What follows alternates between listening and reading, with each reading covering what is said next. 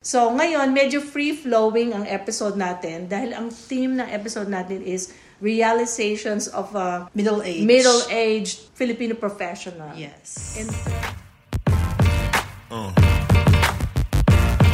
Yeah. Hi everybody! Hello! Hi. And welcome to Milyonaryo. Ako po si Mimi Jarvis. with a special guest Anna? who will be talking about a topic that is quite different. Kasi Ana, dito sa Milyonaryo, ang focus ng ating show is all about investing, saving, budgeting, financial literacy. We are advocates of that for Filipinos in general, OFW specifically, and for anybody who is interested in learning more about how to start planning for their future. So, dito sa episode na to, which is episode 37, we have Anna as a special guest na pumunta pa sa Australia para lang mapasama sa Milyonaryo. Yes, very special episode. Carry nyo yan? Carry nyo yan? Very recently, Malakas sila sa akin. in a previous episode, nagpunta po kami sa Singapore. Alam niyo po yon. Ngayon naman, nag-import kami ng guest from Manila to Australia. So, ngayon, medyo free-flowing ang episode natin dahil ang theme ng episode natin is realizations of a middle-aged Filipino professional. Yes. In terms of yung personal experience mo. Because here in Milyonaryo, we try to get as close as possible sa mga personal experiences para hindi invento ang content natin. Number one. Number two, dun sa ating usual disclaimer, we are not financial advisors. So, ang content namin is based on our personal experiences and yung sharing through research, yung mga nababasa natin, pinag-aaralan natin, and yun nga, direct experiences from our guests. So, hindi naman ikaw ang first guest namin. We have other guests na in the show. Pero in terms of professional in the field of education, because you've been in the education sector for a long time, maganda ng insight yan, yung buhay ng mga teacher. Okay, so dive na tayo sa mga questions natin kay Anna. Anna, give them a little bit of an idea kung ano yung tinuturo mo, gaano katagal ka na sa teaching industry, at bakit teaching ang napili mong profession? Okay, first question is, how long have I been teaching? I've been teaching for 26 years. Now, I'm not really a teacher by profession. As my first profession, rather, I'm a nurse by profession, non-active practice at that. So, what happened was, after a year of not being able to practice my profession, my mom, my late mom, encouraged me to take up teaching. Because according to her, teachers don't, run out of any posts. They would always have teaching posts, which I could actually say that it's true until K-12. That was the transition. Nawindang ang mundo, okay? So, what was the other question? So, bakit mo napili na mapapunta sa sector na to? Is it a lifelong dream of yours to teach hearts, transform lives through education? It was never my dream. It was my mom's dream. I actually just took education because I was like unemployed for 6 months. And she told me, anong balak mo sa buhay mo? Matrabaho ka ba o hindi? Okay po, magtatrabaho. Kumuha kang education. Okay po. So, it was just to simply shut her mouth. But then eventually I came to like the profession, and it's been 26 years. Okay, so in the 26 years, what can you say is the difference between students of when you were still a young teacher, medyo unang panahon, at ano naman ang characteristics or diferensya or hindi naman diferensya, anong kaibahan ng mga students ngayon na nandito na tayo sa 2022? I think students before know what the role of a teacher is, and they appreciate the role of the teacher in their lives. Now, students find that it's actually their role to question their teachers. Dati bawal ngayon naman. But it's not, I don't take it against them because it's their right. No, at least they're the ones questioning you, not their parents. So it means to say, at least they have that sense of assertiveness. Okay. And in terms of yung levels naman, did you teach in elementary or did you teach in higher education? Levels. All levels. Elementary, I taught high school, I even taught preschool for a while. So, sino ang pinakamasarap turuan? Preschool, syempre. Okay. Kasi love na love ka, di ba? Yes. And they question less probably. Yes. Okay, going forward naman to present time, ano ang mga challenges in teaching in a COVID environment? Yung mga synchronous, asynchronous na mga nalalaman natin, online, hybrid, face-to-face. Personally, since I'm not technologically challenged, I did not have a hard time doing the transition from face-to-face to online, because I could easily find my way online. The problem is, since students are not compelled, they are not obliged to turn on their cameras. There have been times wherein you would ask a question and nobody would answer. And you don't really have any idea why nobody's answering. Maybe they're asleep, I don't know. But you couldn't actually force them to answer. So more often than not, my question, my answer. But that, that doesn't happen often. I think that's the only struggle I have. And I guess the very struggle I have as a teacher is, do my students really learn? Because there's no way of me checking face to face. Like, I could verify that, facing them. Okay. So ngayon naman, nagtagal ka sa teaching profession for 26 years. Masasabi mo bang lucrative ang career na yan? Lucrative in terms of financial satisfaction? Lucrative if you get permanent at an early age. It also depends on the kind of lifestyle that you're wanting to pursue. So it all depends. Kasi in my case, I did not get permanent. So, sa public school ka ba nagturo or sa private school? It has always been in a private school. Okay. So, sa Pilipinas, saan ba mas malaki ang sweldo? Private or public? Now public. But when I started, private. So, nakikita mo yung difference ng working for a public institution, educational institution versus private education institution? I can compare the two, not because I work in the public, but I do have friends who work in public schools. And I can compare their status in life financially compared with the status of those who are teaching in the private sector who are part-timers like me. Okay, so bago natin tutuloy yung mga specific to budgeting, saving na mga questions natin, dun sa mga ka-tune in lang na meron kayong mga teachers din na friends or members of the family, let them listen to this episode para marami silang matutunan from our special guest all the way from the Philippines. Diba? Let's go naman dun sa ating mga financial related question. Okay. Nung bang young teacher ka hanggang ngayon, what is your idea of savings? Nung bang younger teacher ka, nakakapag-save ka na ba? Considering na bata ka pa, siguro yung rank mo as a teacher is not yet that high, so yung salary level mo is not yet that high. Would you say that over the 26 years, marami ka nang na-save hanggang ngayon? Ang na-save, whatever I save, somehow there would be events in my life that would actually draw it out. Or drain it out. Derail yung savings plan mo. Yes, that's the problem. Simply because, as a part-time teacher, your load varies per sem, per term.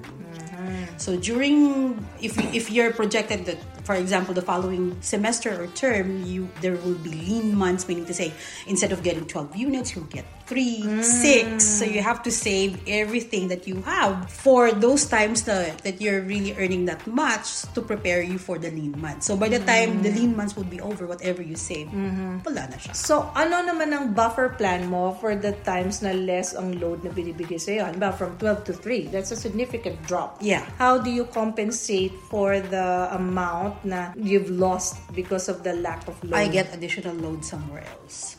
Okay. So, ibig sabihin, you need to be within multiple employment, not just one single employer, para lang ma-meet mo yung gap dun sa hindi maibigay ng isang mong employer. Yes, so, that's true. Tanong, sa mundo ng teacher, ano din ba yung pagkuha ng loan sa SSS? Yun ba madali ba kumuha ng loan? Hindi. Kasi yung ibang mga lagi ko naririnig na SSS loan, kailangan ko mag-personal loan. Yan ba culture lang ba ng mga ba teacher mahilig sila mag-loan or not necessarily? I think it depends because I do have friends who keep on getting a loan. Sa SSS? Sa SSS or GSIS. But I do have a friend, di ko na in-name of course, na public school teacher siya, pero yung ATM niya nakasanla. Uso yung sanla ng ATM. Which is sad considering na public school ka na, dami nyo ng benefits, nagsasanla ka pa rin. So, ano ang mga reason bakit sila nag-loan? Dahil ba sa kulang ang pera or gusto lang talaga nilang i-avail yung SSS loan dahil isa sa mga benefit? Kasi usually, pag galimbawa hindi ka pa naglo-loan, they would encourage yung memory ka. Mag-loan ka kasi pag di mo ginagamit, may ibang maglo-loan. So, sabi niya, sige, maglo-loan ako, ganyan. Pero hindi naman talaga kailangan. Hindi naman. So, nababaon ka sa utang. Parang ganun nga yung naririnig ko dati. Kasi ganun din ako nag-start. Ganun ko siya ginamit. Kasi sabi sa akin, gamitin mo. Kasi meron dito, hindi niya ginamit, only to find out kung maglo-loan siya na may gumamit at hindi binayan. So that's a parang side of corruption in a way na unknowingly naging victim ka na hindi mo pa nagagamit yung pera na pwede mong i-access. Pero gusto ko lang idagdag na siguro yun yung isa sa mga reason na hindi maganda na kaya kumukuha ng loan ay dahil lang sa walang magandang dahilan. Halimbawa, nagkasakit yung nanay ko, wala akong pambayad. Siguro mas pa yun na kumuha ka ng loan. Pero kung ang reason ay dahil sa wala lang, cellphone, parang hindi yata tama yung kultura na yon sa atin na kumuha ng loan dahil sa gusto lang talaga kumuha. Okay, so yung nasabi mo kanina na despite your efforts of attempting to save, na nadiderail siya because it's been taken away by life events na unexpected. At this stage in your life now, na-compensate mo na ba yon? Meron ka na bang na-replace na savings ngayon? Meron ka na bang kitty fund na nakaset aside na talaga na hindi mo na gagalawin? Meron, pero kumbaga, it's not enough for me to feel secure about my future. Meron, but it's not enough for me to feel secure about my future. Especially how I saw my late father-in-law, like with his health concerns. I mean, 1 million is like 2 confinements and that's it. And the way doctors would charge you for their professional fees, hindi ko po kayo minamenos mga doctors. Pero yun kasi talaga yun naman yung fee nila. Right. And you have to pay them for their professional That's right. fee. Hindi naman pwedeng tumatawad tayo Precisely. ng Okay. So, doon naman sa mga bago pa lang din tune in or sinasabi, so what? I mean, we always use our guests as a learning tool. Of course, your experience might be different from Anna, but what we want to do or demonstrate here is Anna is like every one of us na she wants to make good in her life, she wants to be a better person for her family, pero yung ganitong mga challenges financially ang na-experience niya. So, even us, we have that. So, hindi laging puro bed of roses or looking through a glass of positivity ang pinapresent natin. Pati yung mga challenges, we have to present it sa inyo para balance yung point of view. Kanina, bago tayo magsimula, napag-usapan natin yung kaibahan ng mga millennial sa panahon natin. Actually, nung isa sa mga interview natin sa Sun Life, na-discuss din natin doon na karamihan ng mga nag-i-invest sa Sun Life mga millennial. Sila ang mas interested.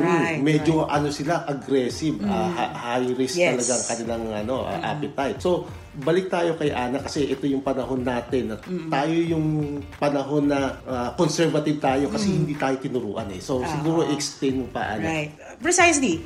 The reason why we have this mentality, this is just my assumption, of course, was that our own parents saw savings as, saving for a rainy day. So it's the source of money should emergency happen in your life. So that was our concept of saving. Saving for a rainy day.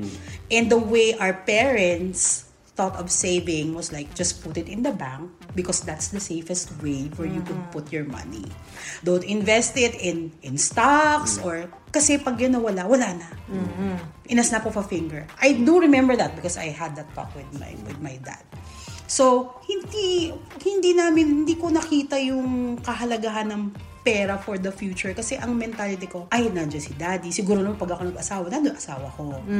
Diba? Kumbaga, which is realizing it later on in life, na hindi pala ganun yun. Hindi siya ganun. It wouldn't work. The dynamic is not that way. I still find myself having to work 2-3 jobs just to compensate for whatever. Hindi siya instantly mag-change. Hindi katulad nung napapanood natin sa pelikula na nakapangasawa ka na akala mo mayaman, instant millionaire Precisely. Ka na. It's not the way. And I think the reason why millennials have this mentality is because the parents like us are teaching, please learn from our mistakes. So, like ako, na-realize ko, shucks, kung tinuloy ko pala yung aking insurance at age 20. If I'm not mistaken, I started 22, 23. My gosh! Malaking amount na yun. Hindi siya malaki, pero it would be more than what I have right now. Right? But then kasi ang pagkakamali ko rin kasi, as a young person that time, whatever was offered to me, syempre bibigay sa akin mga high premium. Alam mo, pag ito yung inano mo, lakihan mo na. Syempre mag-save ka. Syempre, kakagatin ko yun because I'm thinking, mas malaki return sa akin. Not thinking na, hello, part-timer ka, hindi... Yung capability mo rin. Pwedeng okay ka ngayon, pero since part-timer ka or hindi ka permanent, dapat inisip mo muna kung kaya mo ba afterwards, which I did not have that sense of foresight. So, ang nangyari, hindi ko siya natuloy at wala ako halos nakuha doon. Kaya, naalala ko tuloy, dun sa isa nating episode, we suggested several ways of earning more income para hindi lang one-sided or ang tawag doon yung parang kabayo ka lang dapat maging open ka rin to other opportunities. In your case, you chose to work for different employers.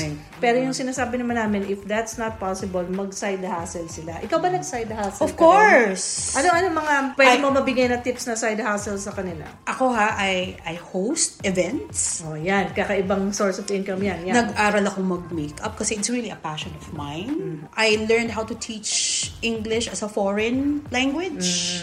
So, tutorial. Tutorials. Madami akong pinasok. At nag-corporate din ako nung K-12.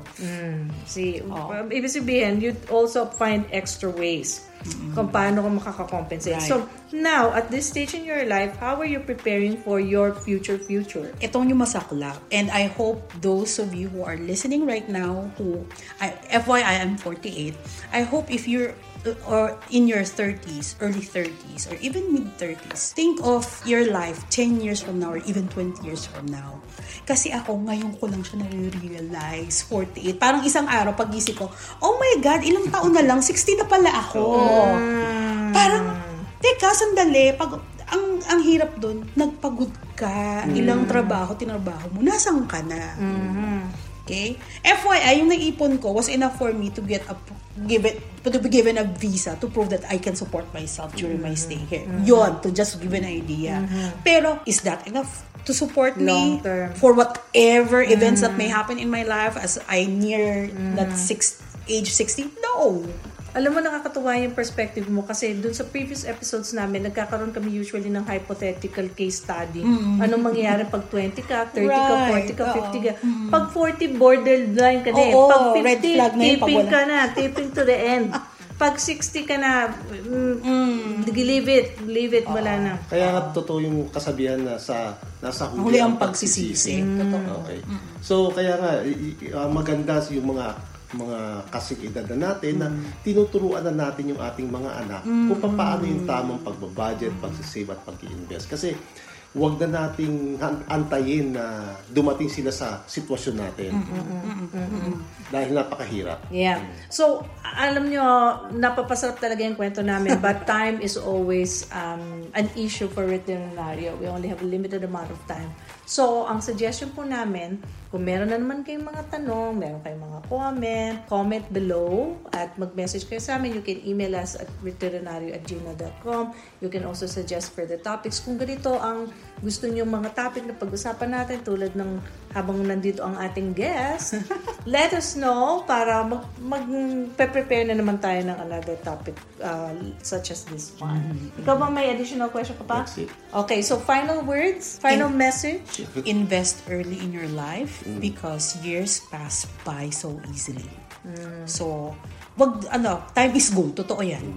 Invest in your life. Hindi lang yung life ng anak ninyo, pero life ninyo in the future. Thank you, and kasama ka na rin sa aming advocacy. Yeah, thank you so and much. hopefully, sama-sama tayong maging Milyonaryo, di ba?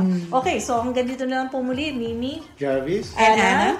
Sama-sama tayong maging Milyonaryo. Bye-bye po! Bye!